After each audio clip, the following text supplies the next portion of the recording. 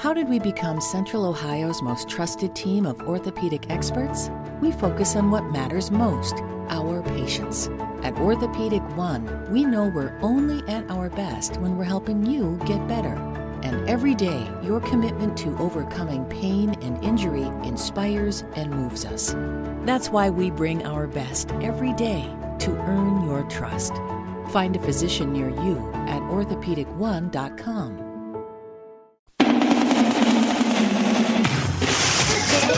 The following program is intended for immature audiences only. Don't think, just listen. From coast to coast, border to border, and around the world, you're going online with Bill Alexander.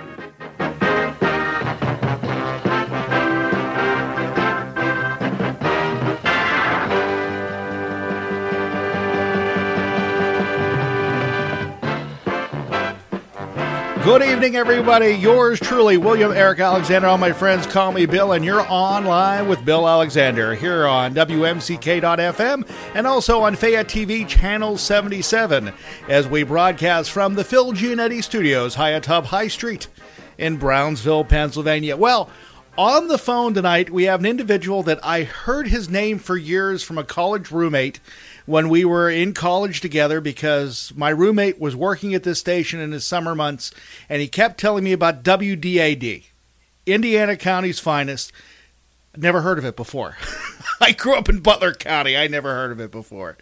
But he kept talking to me about this news director by the name of Chauncey Ross. The name stuck with me. We became friends on Facebook, and on the phone line right now we have Chauncey Ross. Chauncey, how are you doing this evening? I'm doing all right, Bill. Glad to be along with you. So right What's now, this red light here? Red. Actually, mine's Is that going to stay on? Mine's a blue light, but okay, a red light works. So you're with the Indiana Gazette, correct? Yes, sir. And, yes. Indiana's leading only newspaper here for the last 161 years. Or 168 years. Not me. I've been here 19 years. Okay. But this is the establishment. And prior to that, you were with WDAD Radio. Right, WDAD AM, and the sister station, although I think that phrase is one they didn't like to use a lot, their FM counterpart, WQMU, at that time owned by Dick Sherry. Dick Sherry was the general manager and owner of the place. In fact, it was owned by a fellow from Clearfield. Oh, and darn if the name escapes me. The Clearfield owner sold it to Dick Sherry in 1989. It was just a couple of years after I started. So for better than a decade, Dick Sherry was the in-person owner and operator of the facility. I never understood why the FM didn't just take the WDAD call letters, because those just seem so iconic compared to the other ones. The WMOM was suggested a lot, too. Oh, that would have been good. Yeah. Mom and Dad Radio. But the QMU, it stood for quality music back when call letters were supposed to signify something. And they were a 103.1 when I started. 103.1 was given to another licensee in, I think, DuBois, and the station was forced to relocate on the dial. That was no fun. They were forced to move to 92.5. Okay. The new 103 up north had to pay for the new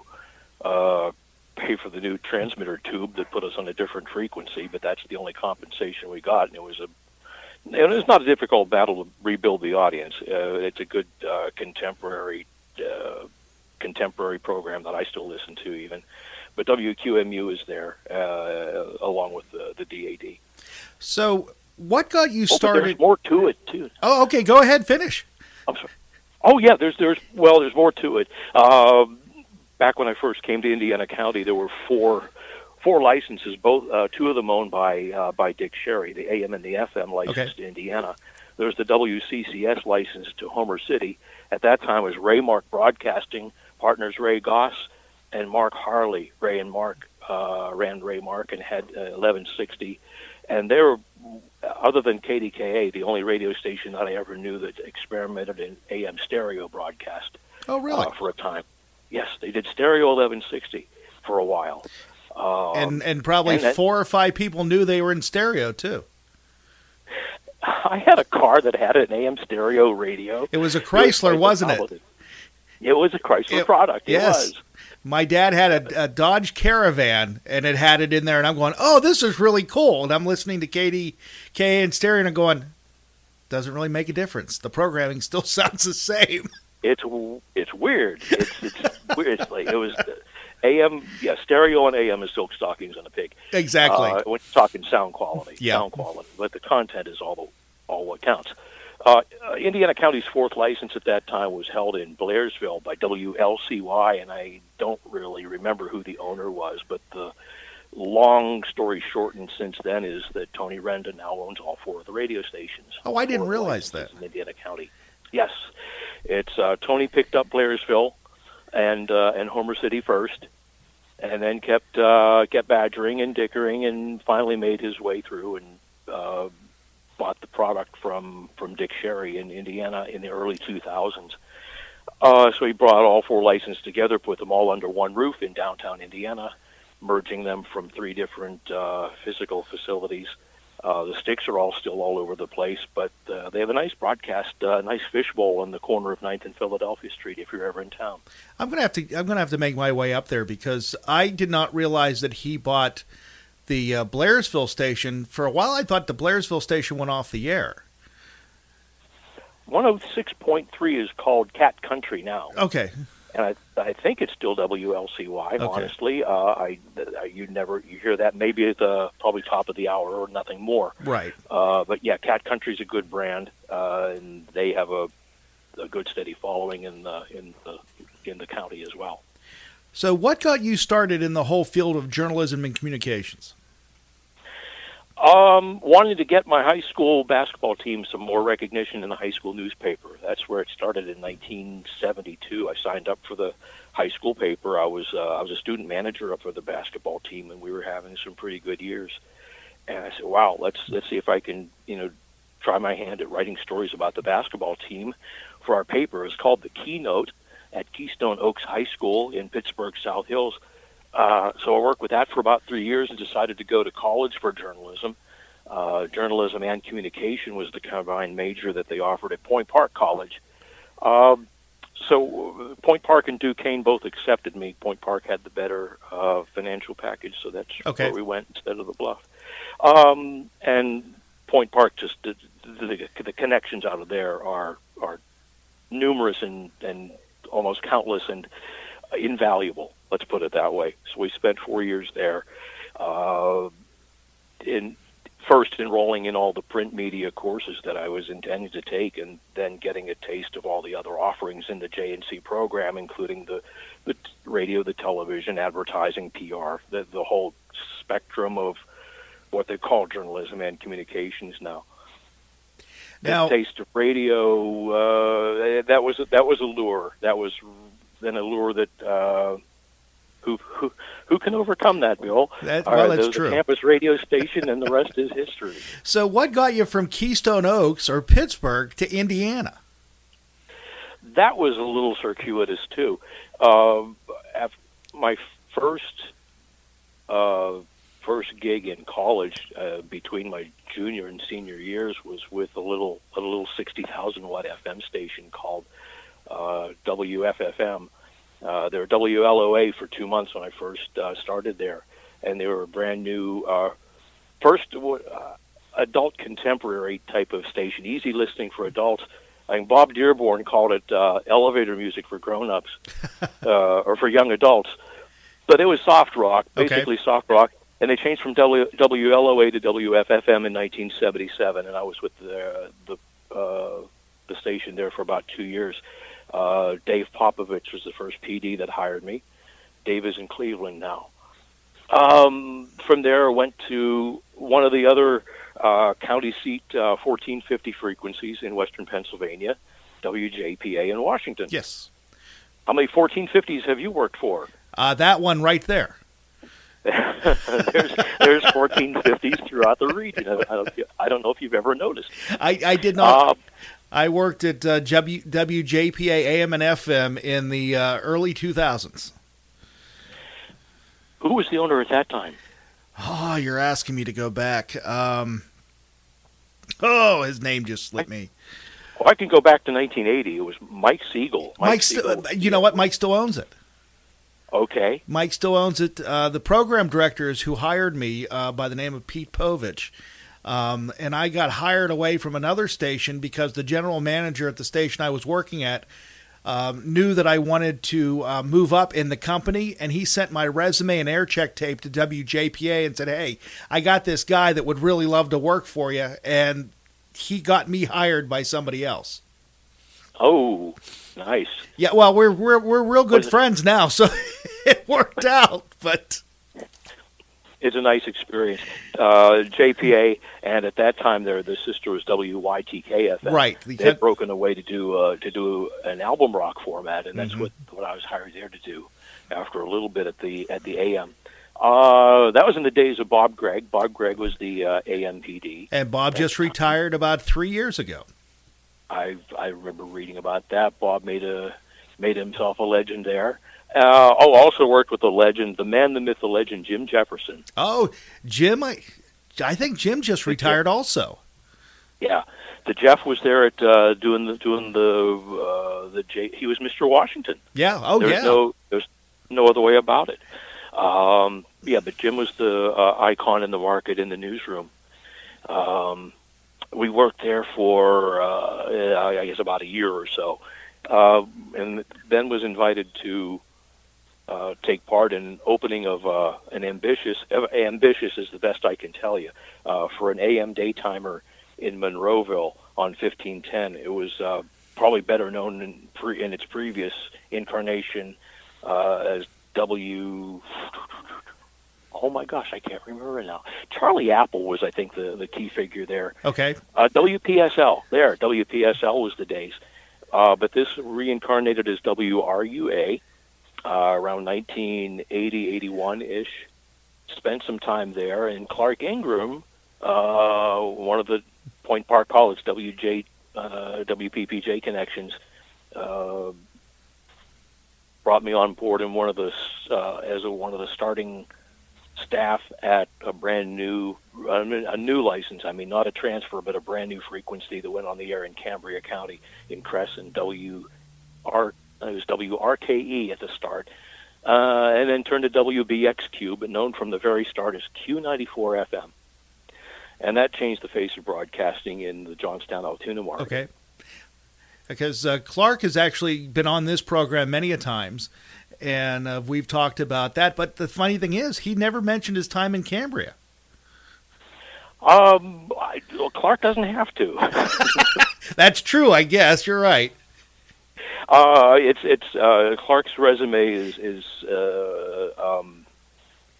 speaks for itself, and being a consultant for a 3,000 watt FM CHR in the Johnstown Altoona market, but actually halfway between the two, and on the top of a mountain ridge, just wasn't. It didn't have to be a priority on Clark's resume. Right. It did not have to be. But he had the credentials to put together a dynamite station, one of the best that I've worked for. So, total, how many stations have you worked for?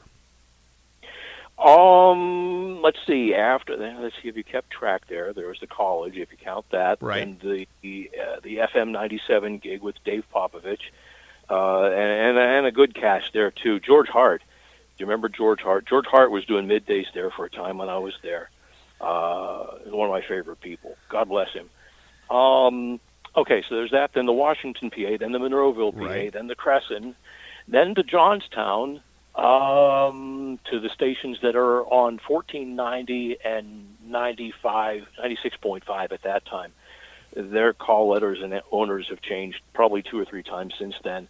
It's part of now it's Key 96 or 96 Key, the FM station, and the AM is I'm not sure if they're relevant at all anymore. But then the call came. The call came from a fellow named Ken Rich. Ken Rich was the one of the main news guys in Indiana County at WDAD in 1986. And Ken was getting out of radio. He was taking a job at PennDOT. He was going to be their community relations guy, their media spokesperson at the PennDOT office in Indiana County, and it represented a 4-county region. So it really was a significant move out for him.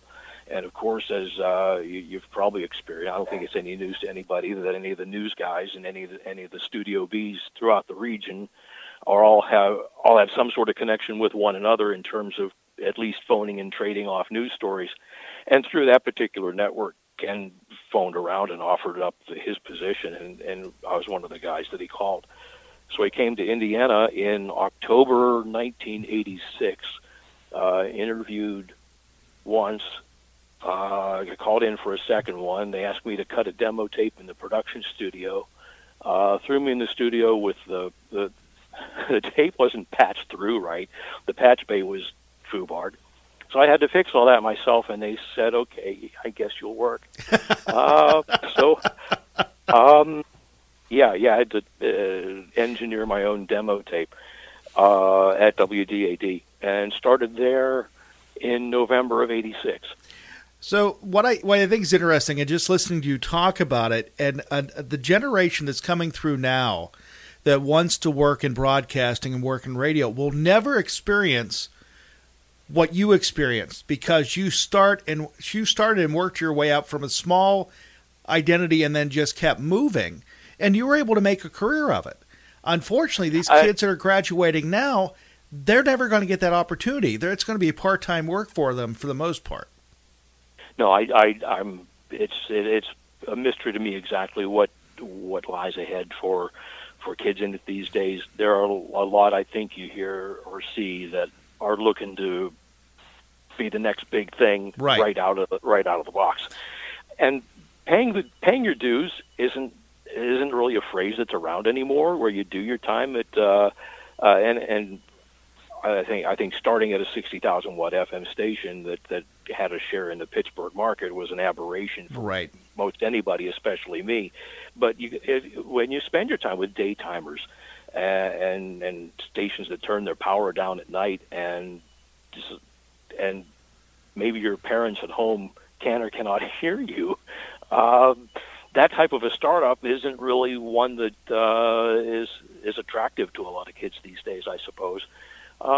People are eager to have it big, I guess, right out the door. They don't know how to work their dues, because a lot of the things you're saying, I can relate the same way because of how I started, and I started in the mid '80s, and I got at the end of that, of what local regional radio was, and in the 2000s, when these larger groups came to buy them up, like Key Market and groups like this, and even Renda, if you want to consider him one, buying these stations up and combining them together, and they were voice tracking most of them. You never had that opportunity having a local person in a room, let alone having a news director producing news, because most of it was rip and read, I hate to say. There's still a lot of that around. I got to give credit, though, to the Renda operation in Indiana. There's a local initiative. There really is a person who goes out, covers meetings, attends local events and functions, and writes and broadcasts local stories. And I don't know how prevalent that is anymore, but I tell you, it's a ghost of what it used to be in this market, where you had for decades at WDAD a guy named Bernie Smith. Does that ring the legend bell with you? Yes. Bernie Smith was a legend in Indiana County at WDAD, and transferred over to the Homer City radio station for, I don't know, whatever possessed the management at WDAD to let him go. But he did. He went down to Homer City and developed and propelled them into relevance in Indiana County. So you had a two-station competitive market as far as news forces go. Ken Rich and the staff of they had three full-time people there when I started. They had three full-timers, full-time news people. Yeah. So when I joined that crew there, we were up against Bernie Smith, the legend, and button heads with him was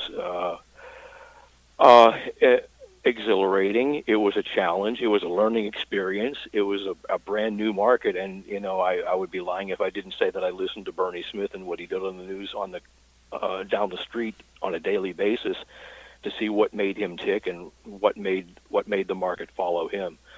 And really, when you know what works with the market and adapt it and make your own, then I think you've succeeded in getting into the market. What I think, what you said is very interesting to me, because I agree with you on that, is that, and I've heard GMs and I've heard program directors and everything else say that if you're going to listen to a radio station, you have to listen to ours. And I said, no, I have to listen to everybody else because I have to hear what they're doing.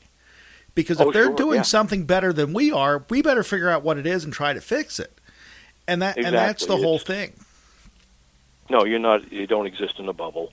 The readers, and the listeners aren't out in a bubble either. They're button pushers, and Indiana County was notorious for it, I think, as well, where people would press the button, and I would see people in the evenings after the day is done, and they'd compare my work with what they heard on the other station. Right. People religiously listened to both, compared notes, and decided, whether they got the full story. And I think they did, and I think they do it now. They did then more than they do now.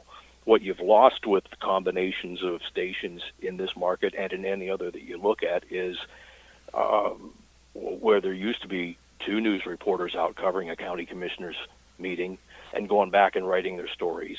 They're competing to see who does the better story, who does the better service for the listener, who's competing for it. There's one now. There's you've got one reporter, one story. You've got a choice of one, and I'm not saying anything at all about that's not to say anything of what is offered, but usually competition is going to drive a more conscientious and competitive product to the consumer, to the readers and the listeners. Because I tell stories because I teach now, and I teach high school students, and I tell them about the days that I would actually go and cover a school board meeting.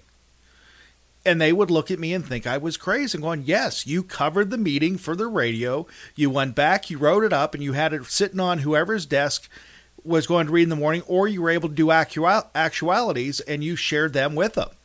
And they look at me and said, why would anybody be interested in a school board meeting? I said, because that was local news. Unfortunately, we don't have that type of news anymore.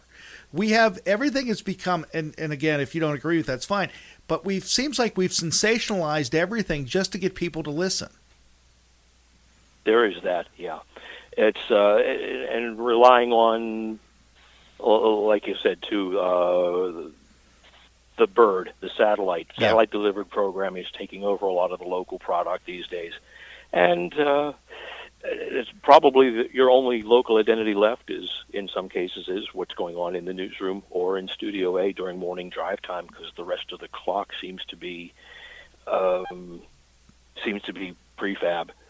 There was an old phrase that was used, I think, by the FCC when it was first established. The criterion for awarding licenses was on a licensee's ability to serving the public interest. I'm trying to remember exactly the way that phrase once ran, but it was serving the public interest seems to have disappeared. It's probably serving the advertiser now. And yes, I agree with you totally on that. And I want to talk to you about your work in print, because we have been, in my area, which is the only newspaper left in Fayette County, is the Herald Standard, which has been bought by the Nuttings, who also just bought the Observer Reporter. And from what I read today, it looks like the Nuttings are trying to pull all their stuff out of search engines because they don't want anybody to know they're there. Or they don't want everybody to compare and contrast stories. Wow. And I read that someone I actually trust wrote that. He's a former newspaper person too, and I'm going, you got to be kidding me! That this is where our media is going, and we're hearing stories that in the local paper that they're more worried about advertising, because if you break down the newspaper, it's 75% advertising, 30% news stories. That's about it. Yeah. Someone assessed the product that we put out here is it's a paper with a whole bunch of advertisements, and then and some stories to fill in the holes. And then that's probably what it's like with. It's probably a valid assessment of most print products these days. So, when did you start seeing this change in print journalism?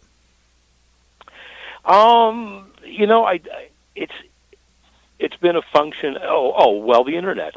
The internet, I undoubtedly, the internet has changed everything. It's changed the game for broadcast. It's changed the game for print. The internet has given a voice to anybody with a keyboard and fingers, and that's sad. Yes. I don't think there's any other way around that.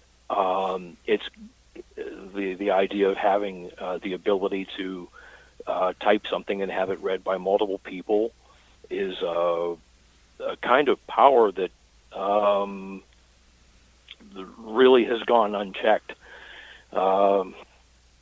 If you spend any time online, and I'm sure you do, you know the difference between, and I think it's shaped what people look at and value and consider as good enough for them. And if it's watching Twitter feeds or somebody's feed on Facebook, or anything at all from social media, and deciding, this is okay, that's good enough for me. They're shortchanging themselves, I think, most of all. But it's just it's distressing that people have that unchecked power to generate whatever they want, without a master to check them and give them and give some credibility. The standing traditional news organizations are all that you really have, and judge them as being biased or leaning one way or another, as you might, and it probably is valid. But the ones that are the organizations that have writers, broadcasters, that have to answer to that depend on it as a livelihood, that have something at stake, skin in the game, to make sure that they're producing a valid and a credible product, are the only ones that are still trustworthy, I think. Have I gone too far? No, actually, no, because I have more questions popping in my head when you talk that way. One thing that frustrates me about the internet, and it's not the internet per se, it's the people that use the internet. If they see something on Facebook or on Twitter, they always take that as fact, and they don't delve into it more. Or they'll see a headline, or they'll see a thumbnail photo, and then they'll see a headline underneath it and go, well, that's all I need to read. And yet the story could be something totally different or interpreted differently, but just because they see that and that may fall into their belief system, they go with it and run it. What I think is interesting is the stories that people share that they never read. It is. It's kind of scary that way.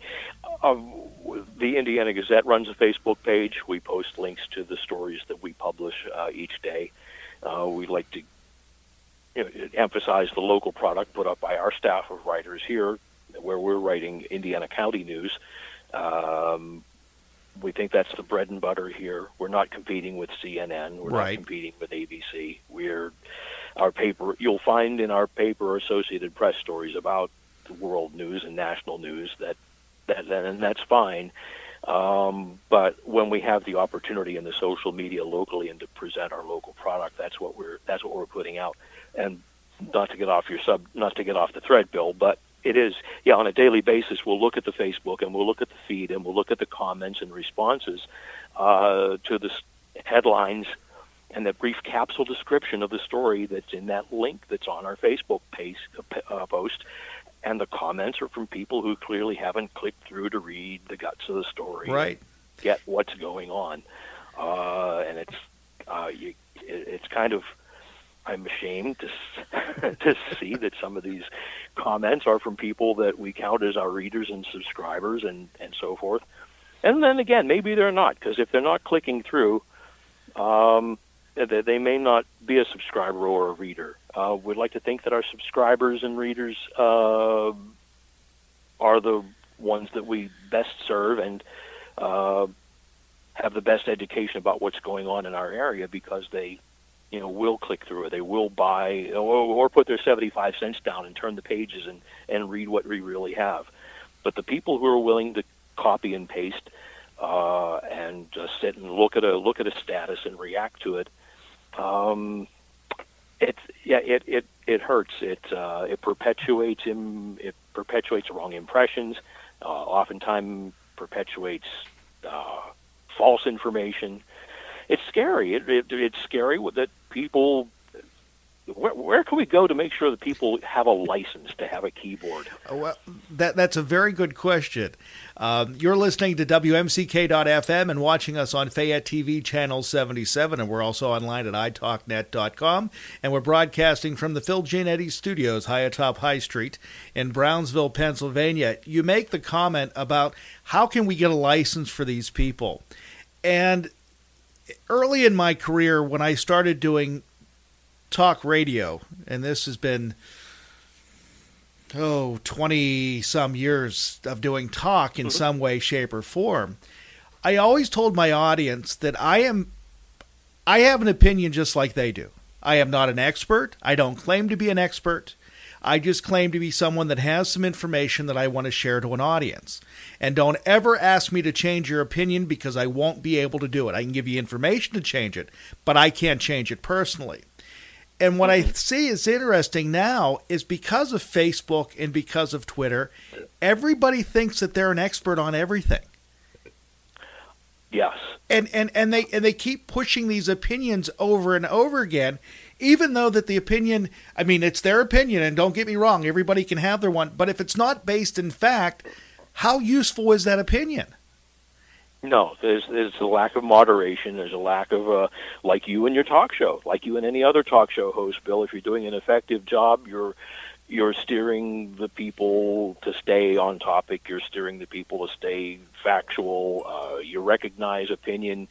You recognize where there's credibility, and you know where things need to stop when they have to. But moderating is not there. There's no moderation on social media. It's anarchy. It's it's wild in the streets. When I started doing a program online, which was 2006, it was basically the infancy of online programming. No one really did anything. There was a handful of us, especially in Western Pennsylvania. I was one of few that we were on, and people were flocking to us because it was new. Then within 4 or 5 years, the audience started to dwindle because there were more people hosting programs. But the bad thing is, and this is what I've said to Eric O'Brien, I've said to Clark Ingram, I've said to Chris Lash, I've said to all these people that have worked in the industry, these people have no training. They just sit there and talk. They have no journalism or communication background, and that's what frustrates me, because I think I still put out a good product. But yet any Tom, Dick, and Harry that has $80 can go buy an hour of airtime at a local AM station, and they get to do an hour talk show, and people think they're trustworthy because they're on the radio. It's the medium is it generates that credibility by itself, and you, like you said, it works across the spectrum of media as well. What the internet as a big mystical force that came about in the mid and late 90s, right, was so revered. It was, oh my gosh, if you saw it on the internet, it had to be true. And there's some people who still buy that. Which is the old days, if you heard it on the radio or saw on TV, it had to be true. Because we were the people that people trusted, from TV, radio personalities to newspaper journalists. People trusted that name that was in the byline. Well, now anybody can write their own blog. It could be hateful, it could be spewing anger, whatever it may be, but if their name's in print, I'll be darned, it has to be true. And how do you educate a population to change that thinking? Because I don't believe it's the older generation, the one older than I am. I don't think it's my generation per se, it's the ones younger than us that have been spoon-fed information for the last 20 and 30 years that don't understand that what they're getting they agree with, but they can't see any counterpoint to any of their topics or any of their opinions. No, the critical thinking is it's at a premium. It really is, and you can tell by the content that's out there. The critical thinking is a key phrase that I always heard in graduation messages at IUP commencement each year. We've raised this class of critical thinkers in our society, and oh yeah, okay, and that phrase really does resonate once you think about it. It's not hearing and repeating, but hearing and evaluating, right. Hearing and judging, and hearing and questioning before you just parrot what looks real good to you. There's a whole, I think there's a whole presidential electorate that is of that mindset. Do you think, I mean, I guess it was the New York Times this week that said that they are no longer going to present or print editorial cartoons or political cartoons. Do you see That's this a defense mechanism? Do you That's see a this shame. being the downfall of the way we look at media today? Oh, it's a step backward. It's a shame. It's kind of a concession. I look at that as that they're probably just tired of the blowback that people get now. Like you said, it's people have the liberty to write and say and without being vetted in what they publish on the web or in their paid broadcasts. And it's the same way when they react to mainstream media. People aren't thinking. People aren't taking things for what they're for what editorials and what editorial cartoons are meant to be, which is a thought trigger. What shocks me here, and I will say this is Indiana Gazette readers and our people who comment on our content on the Facebook and on when we publish sometimes during election season publish maybe candidate endorsements, and that's probably the most blatant example of it. But occasionally we do have an editorial board that'll publish a viewpoint. And sometimes even syndicated columnists that are published in our paper make it online as well. And when the threads of comments come from people who are venomous because they view that as our expression of fact, instead of our offering of an opinion to start thought and debate, and they turn it into hate and say, well, I'm going to cancel my subscription. How can you dare say that? Well, I don't know where that started, Bill, but I think that's what you're identifying, is that people are not willing to sit and look at an opinion for what it is, which is an opportunity for you to converse and debate and exchange ideas and decide, well, maybe that's right, or maybe the other side will decide, well, maybe you've got something. But to view someone's opinion as their one-time expression of what they view as a fact, and then hate them for it is disturbing. It is. It's very disturbing. And how and yeah, it's sad to see that the population has gone that way, where people are not ready to be critical thinkers and sit down and have a civilized dialogue and debate with you on opinions. What I think is interesting is I was cleaning out some stuff out of my basement the other day. My wife gave me the ultimatum that I had to actually get rid of some of my stuff from my early days of radio. And I came across a couple tapes, and one was of a talk program I did on WMBS. It was in 1998. I think it was October 20th. It was the overnight talk show.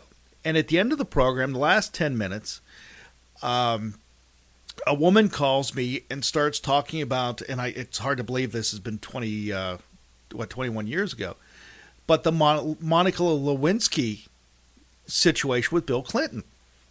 Sure. And I came on and made the comment. I said should the man be punished? Whatever it is, that's fine. It should have never happened. I wasn't defending him. I wasn't attacking him or anything. I'm just going on. The woman's coming back. We're having a discussion back and forth. There's no argument. It's actually very intelligent. The next call is a gentleman who said that we were standing up and justifying adultery. Now, I listened to the recording. I listened to it a second time. And I then flash forward to 2016, and I'm going, this guy, I can guarantee, voted for the president that's in the White House now. Why in 20 years it's okay for them to attack someone that has the same problems, but yet approve and justify why the one that they voted for is okay? And I'm thinking, we have gone so far from a moral, and I don't like to use the word morals, but so far we've gone from a center left or center right. We've gone so far one way or the other that I don't see us ever coming back. Because, again, there's neighbors and family members, no matter what side of the table you sit on, if someone disagrees with their politics, they're attacking them. Yes. And that's what frustrates me, because there's no common ground anymore. I mean, I know people of all backgrounds, and they think they know where I lean when it comes to certain situations, but I'm so wishy-washy that no one has any idea where I'm standing, which is probably a good thing. Right. Yeah. But it's like, you can't have these discussions anymore without worrying about someone attacking you. And that's what frustrates me, is because we've left that, and I don't want to say it was civil, but we left that period of time when people actually had discussions and conversations. Yes. And stuff like this. When talk radio used to be enjoyable, now it's all political garble of people attacking each other. Right. I used to refer to 20%ers as someone with an extreme view, is that one particular end of the spectrum, whether they're the 20% ultra-right or the 20% ultra-left, where they seem to be set in their ways and not easily swayed and not easily drawn toward the middle. And with a 20% on each end, that was leaving a 60% in the middle, right, of moderate and rational thinking people who will listen to both sides and sit and make a reasonable decision or choice on an issue. I think that 20%, like you said, Bill, that 20% probably has grown. That section in the middle seems to be migrating away from the center line. There's just not a lot of center thinking, I think, anymore, which you'd hope you'd have more of to be able to maintain civilization. People that are willing to, and sit and go on either side depending on how they've evaluated issues. And again, it goes back to your point is there that the Times no longer putting in editorial cartoons. Yeah, I guess the 20% has grown so big on each side, and the unthinking and unwilling to debate and negotiate response from people has just pushed them to the limit, and they've given up on that. Do you think the advertisers are that afraid of people not buying their product that they're actually pressuring the news outlets to say, hey, either you change the way you're broadcasting or change the way you're covering a story, or we're going to pull the advertising from you? That's happened. That's historic, Bill. I think you probably have experienced that as well. When I was at WDAD, the station brought on Rush Limbaugh, and a certain number of advertisers called their reps and said, we're quitting because you've got Rush Limbaugh on. Right. And that was scary stuff. What I don't know, what I doubt then, and what I still probably harbor some doubt about now, is whether it's valid. Do people really? Does boycotts of advertisers really make enough of a difference that a company can be driven to shift its advertising dollars based on the medium that it uses to advertise its products? On a national level, I don't think so. On a local and regional level, depending on how large the company is, maybe. Mm-hmm. Because the one thing that especially this last election, and I was in Pittsburgh today, I'm on my way home, and I actually see businesses putting candidate signs in their window, not in the yard, but in the window. And it's like, if that's who they're promoting publicly, and if I don't agree with them personally, do I still shop there? But people now, their business owners, aren't afraid to say who they're politically backing. Before, it was something that they left unsaid. The customer usually knew, especially if it was in a small community, and no one said anything. Now it seems like, hey, we're proud of it. That's what we're going to do. And it's amazing that they trust their market base to continue to support them, as fractured as the market base is. You tend to polarize your. If you're willing to polarize your market, the people who buy your product, that's a big chance that you might want to. If you want to take that chance, it's on you. Yeah, I think it's very brave to be able to do that. But if you're the only one in the market that sells the product or does the service, you have nothing to lose, I guess. There's that. So, yeah, it's just very interesting to see how we shifted so much just in the last 20 years. And right. And I do blame the internet for a good bit of it, because we are promoting things that may not be true. The big story this week is Gene Wilder passed away. He passed away 3 years ago, but someone's sharing the news story that he just passed away this weekend. Oh, got to copy and paste and post that. And got to offer thoughts and prayers. Yeah, exactly. It's like, this happened 3 years ago in 2016. Didn't you read the story then? But I guess our attention span is so short that if you forget about it and someone shows it to you again, you think it's new. It's a shame, and it can be viral that way. That's the fake news.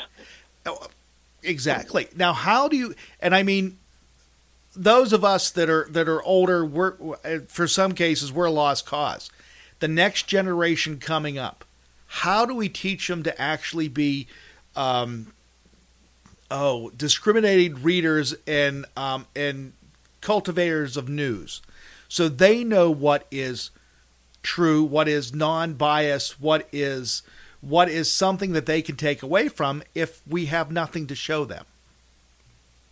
That's the hard part of it. Maybe it's probably their response to the product that's available to them, and I think that's probably where the people in the profession today have some responsibility to at least be leaders and provide some guidance and set and chart the direction of where we should go, because I think we're all in flux and have been since the internet came in and became an opportunity for some people to. Well, here's the problem, and I don't mean to digress, but I think we would all go back and probably have second thoughts about the guy in 1995 who thought it was a real good idea to publish their news for free. Yes. After they create their product, they sell it to subscribers, or they broadcast it with well financed and advertised sustaining power behind them. But somebody decided to put up their newspaper or their broadcast outlet on the internet and post their news for people to read for free. Because in their mind, they thought, we are being paid to do it in a print copy. We might as well just give it away free because we're doing it anyhow. Little did they know they were going to put themselves out of business, because it devalued the product. And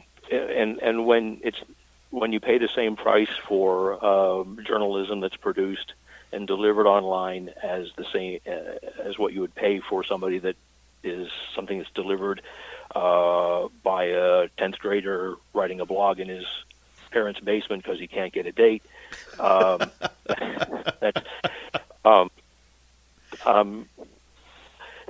that changes the playing field. It really does. I think what it's up to. I think what the onus is on the organizations, the people who had the structure all along, to find a way to regain and restore the credibility that they enjoyed while there was no internet.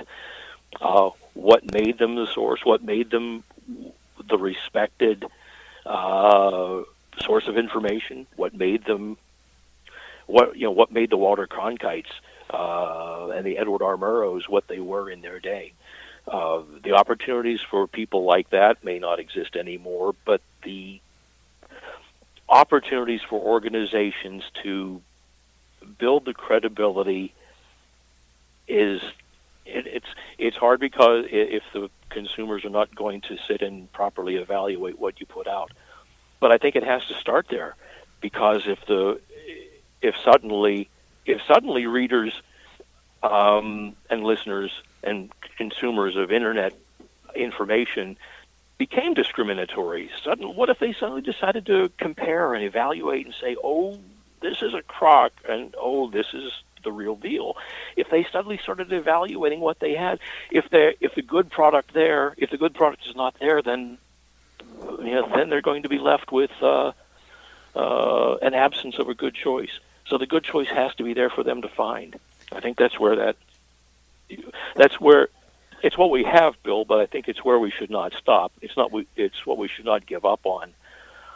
It's what we should not concede on. And when you concede that, the strength of a viewpoint product like the Times and their editorial cartoons, it's a sad testimony. But I think we have to maintain and go back and produce those thought-provoking products, and hope for the best, that people will evaluate and come around to being critical thinkers and see the way. Do you think we have time to get to that point again? If it's in my lifetime or your lifetime, I'm not sure. I think there's probably a pendulum factor here. I'm going to say that I think the ways of thinking that we've been seeing progressing and particularly manifesting in the Trump following over the last few years is something that just can't.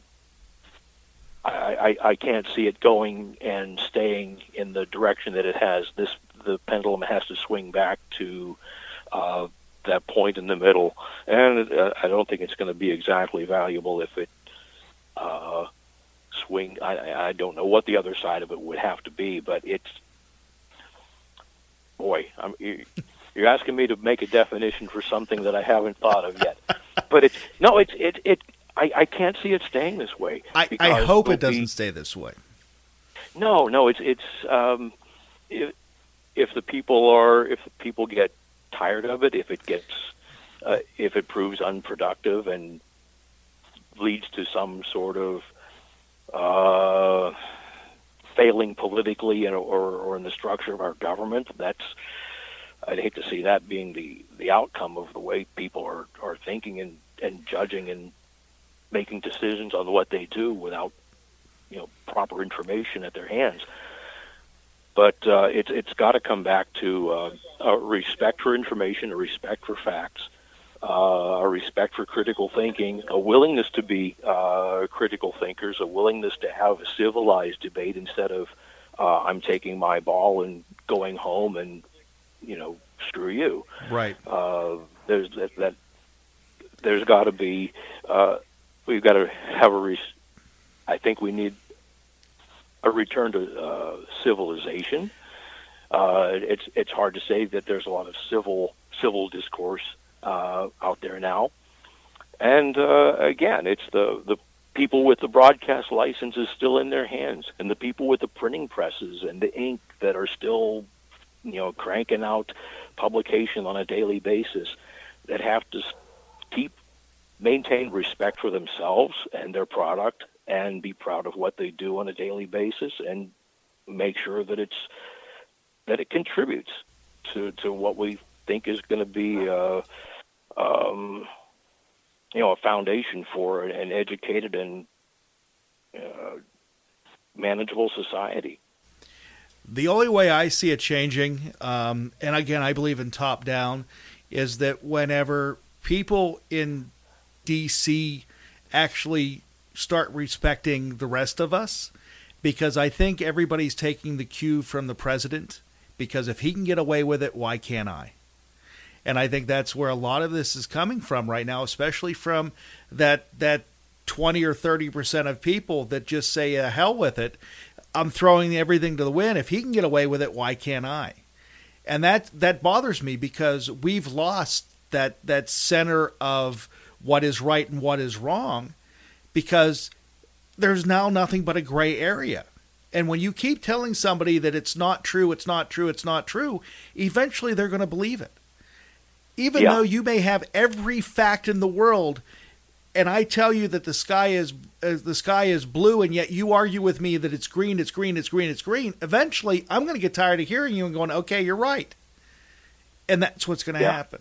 And I think that's where we're going right now. And unfortunately, as the saying goes, it'll only get better when it gets worse.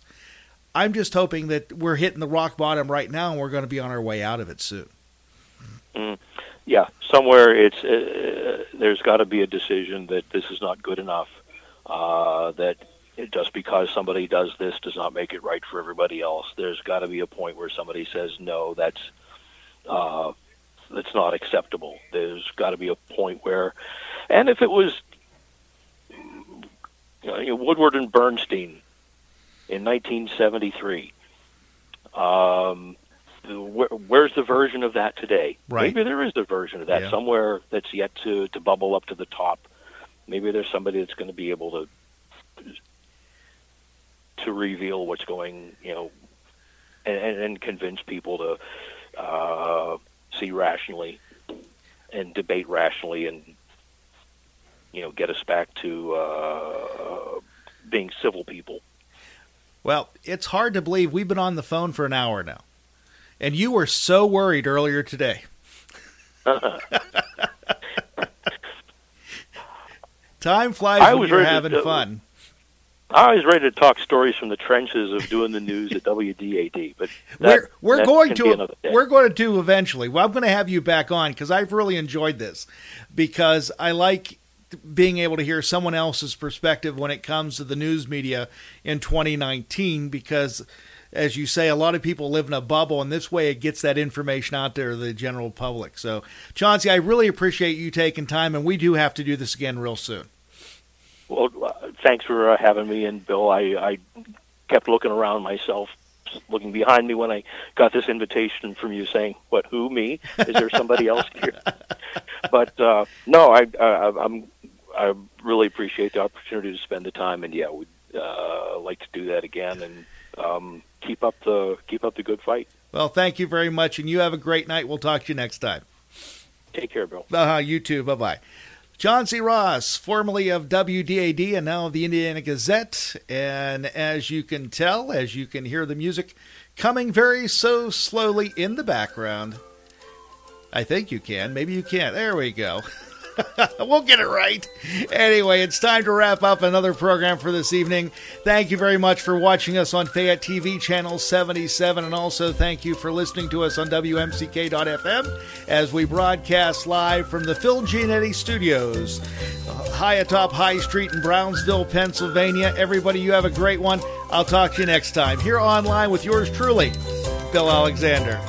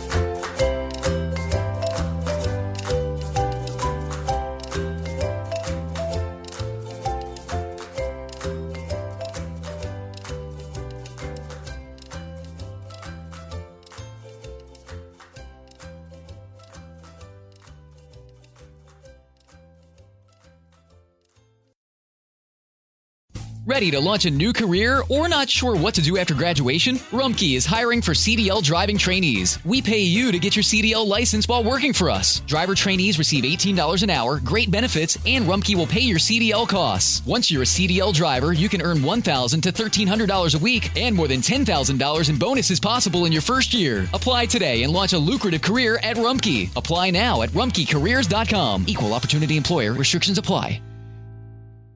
If you've been a renter, you know it's stressful to find the perfect place. But Zillow Rentals make it easy. They have filters for pretty much everything, so you can find a rental that's big enough for entertaining your friends, but small enough they won't crash all weekend. Find your sweet spot on ZillowRentals.com.